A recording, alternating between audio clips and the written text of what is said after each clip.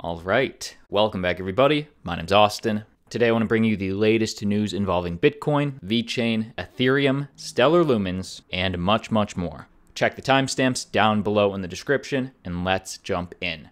The second largest cryptocurrency derivatives exchange in the world by daily trading volume, OKX, has just suspended withdrawals, and they say that the reason that nobody can withdraw their cryptocurrency is because they have a key holder that's not available right now due to cooperation with an ongoing investigation.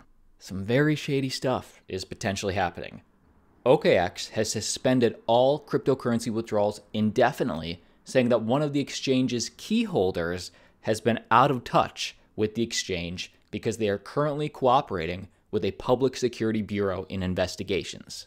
Okay, so because somebody from your leadership team didn't show up to work, now people can't withdraw their cryptocurrency? That's a little centralized. I mean, this is a centralized exchange. But the weird thing is, hours before OKX's announcement, significant withdrawals of Ethereum, Tron, and Bitcoin were completed from unknown OKX affiliate addresses. We only know because this was picked up by on-chain transaction monitoring service, Whale Alert.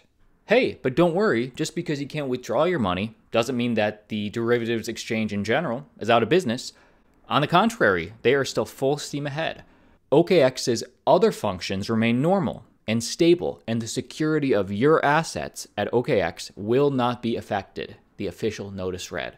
We will resume digital assets / cryptocurrency withdrawals immediately once the concerned private key holder is able to authorize the transaction. Yikes.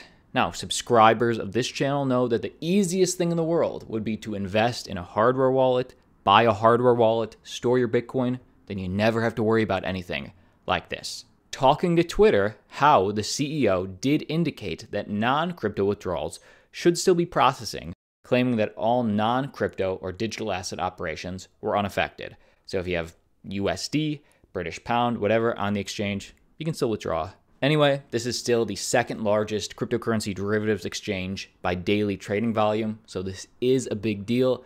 How did Bitcoin respond? Dropped 3% in 30 minutes and has since somewhat recovered. We are in a bull market. We are in a bull market. Don't forget that.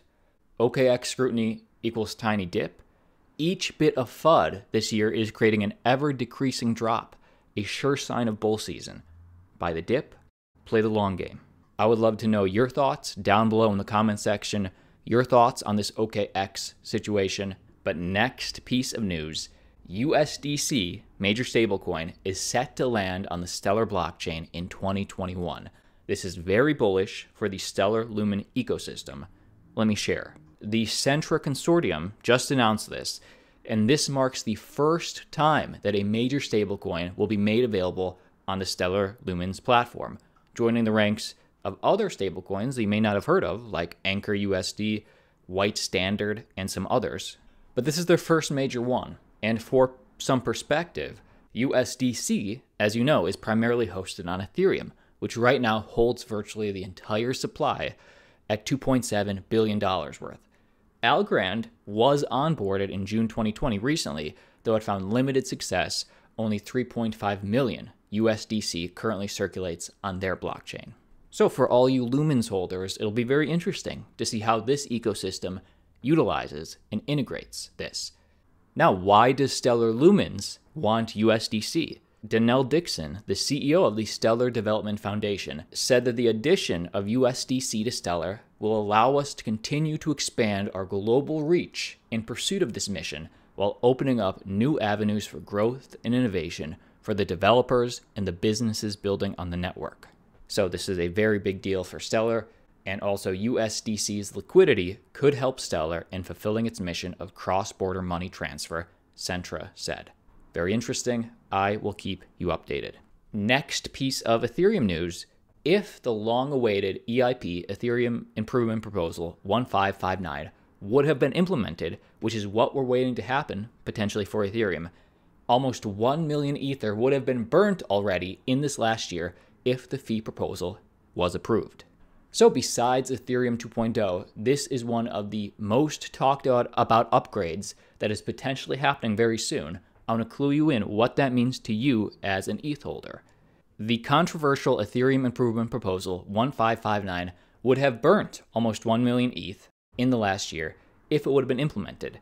Now, EIP 1559 seeks to reduce transaction fees by introducing flat fees alongside a burn mechanism. So this could really ease Ethereum congestion. It would also increase Ethereum's scarcity over time if with each transaction a little bit of ETH was burned.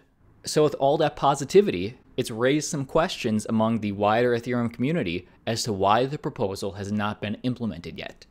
Even Twitter user Lore Science suggested that it should be implemented in the next hard fork, adding, "Hopefully we don't keep discussing this for 2 more years while miners get too much ETH and dump it for USD, keeping the ETH price in check." So right now there's exorbitant fees for Ethereum. Right now the miners get all of that, and then of course they're going to dump it for USD.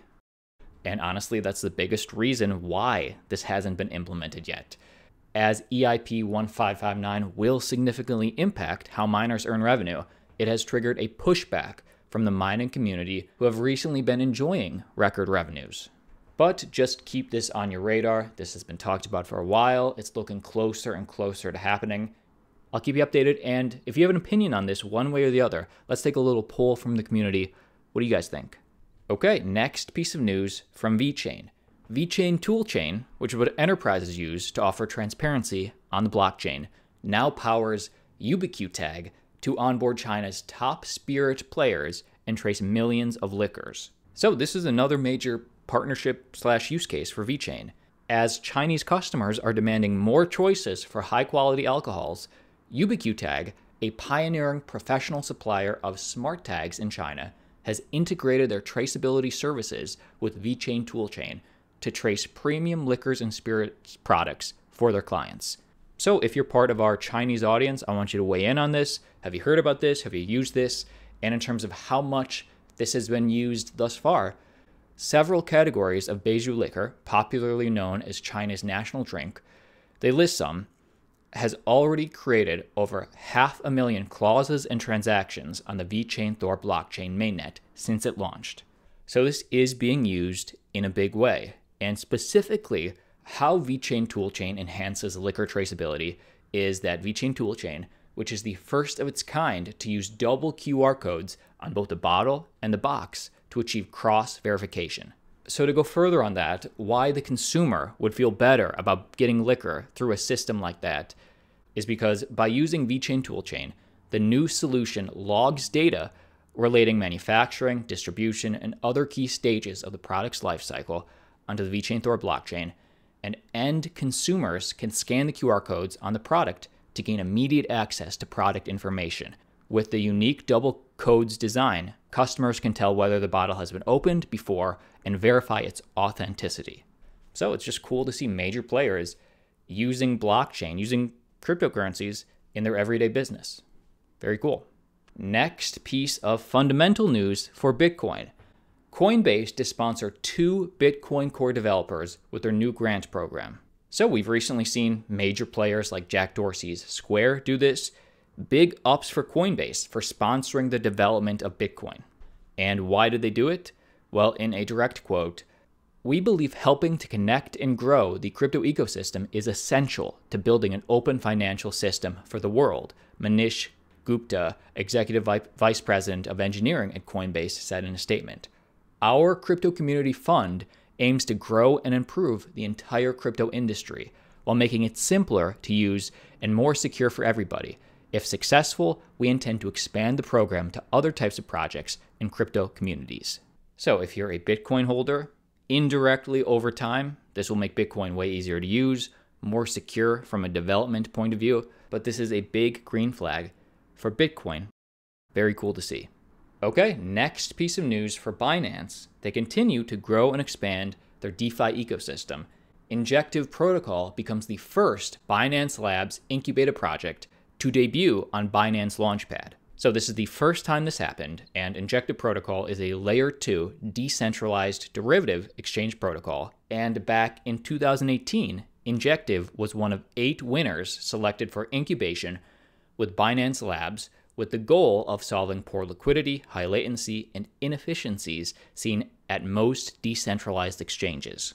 So some of you who have been discussing Binance DeFi have been talking about this. Just for an exact definition, Injective Protocol, founded in 2018, is a fully decentralized Layer 2 DEX protocol, and the protocol is based on the Cosmos SDK and Ethereum network that integrates a verifiable delay function, VDF, to prevent trade manipulation and front-running. So I'm not a trader, but it sounds like they're aiming to solve a big problem. And in a direct quote, founder Eric Chen explains, "Since 2018, Binance has supported our vision of building a product that helps solve major issues that traders face daily when using exchanges such as poor UX, slow speeds, centralization, and high fees." The Binance team recognizes that Injective helps to alleviate all these problems while offering the best trading experience for both institutions and individuals globally. So just generally speaking, I guess the point is, it's interesting watching Binance develop and put their money behind these new DeFi protocols. Okay, that is the video. My name's Austin. See you tomorrow. Hey, and by the way, later today, we're going to do an interview, pre-recorded, so it won't be live, with Elliot from FUD TV, or I guess as he rebranded to Elio Trades Crypto. This dude drops great NFT DeFi information. He loves Bitcoin, but he's also super passionate about DeFi and finding new projects in the space. So if you have questions for Elliot, comment below in this comment section. I'll take the best ones, mix in some of our own, ask him directly. So it should be fun. See you tomorrow.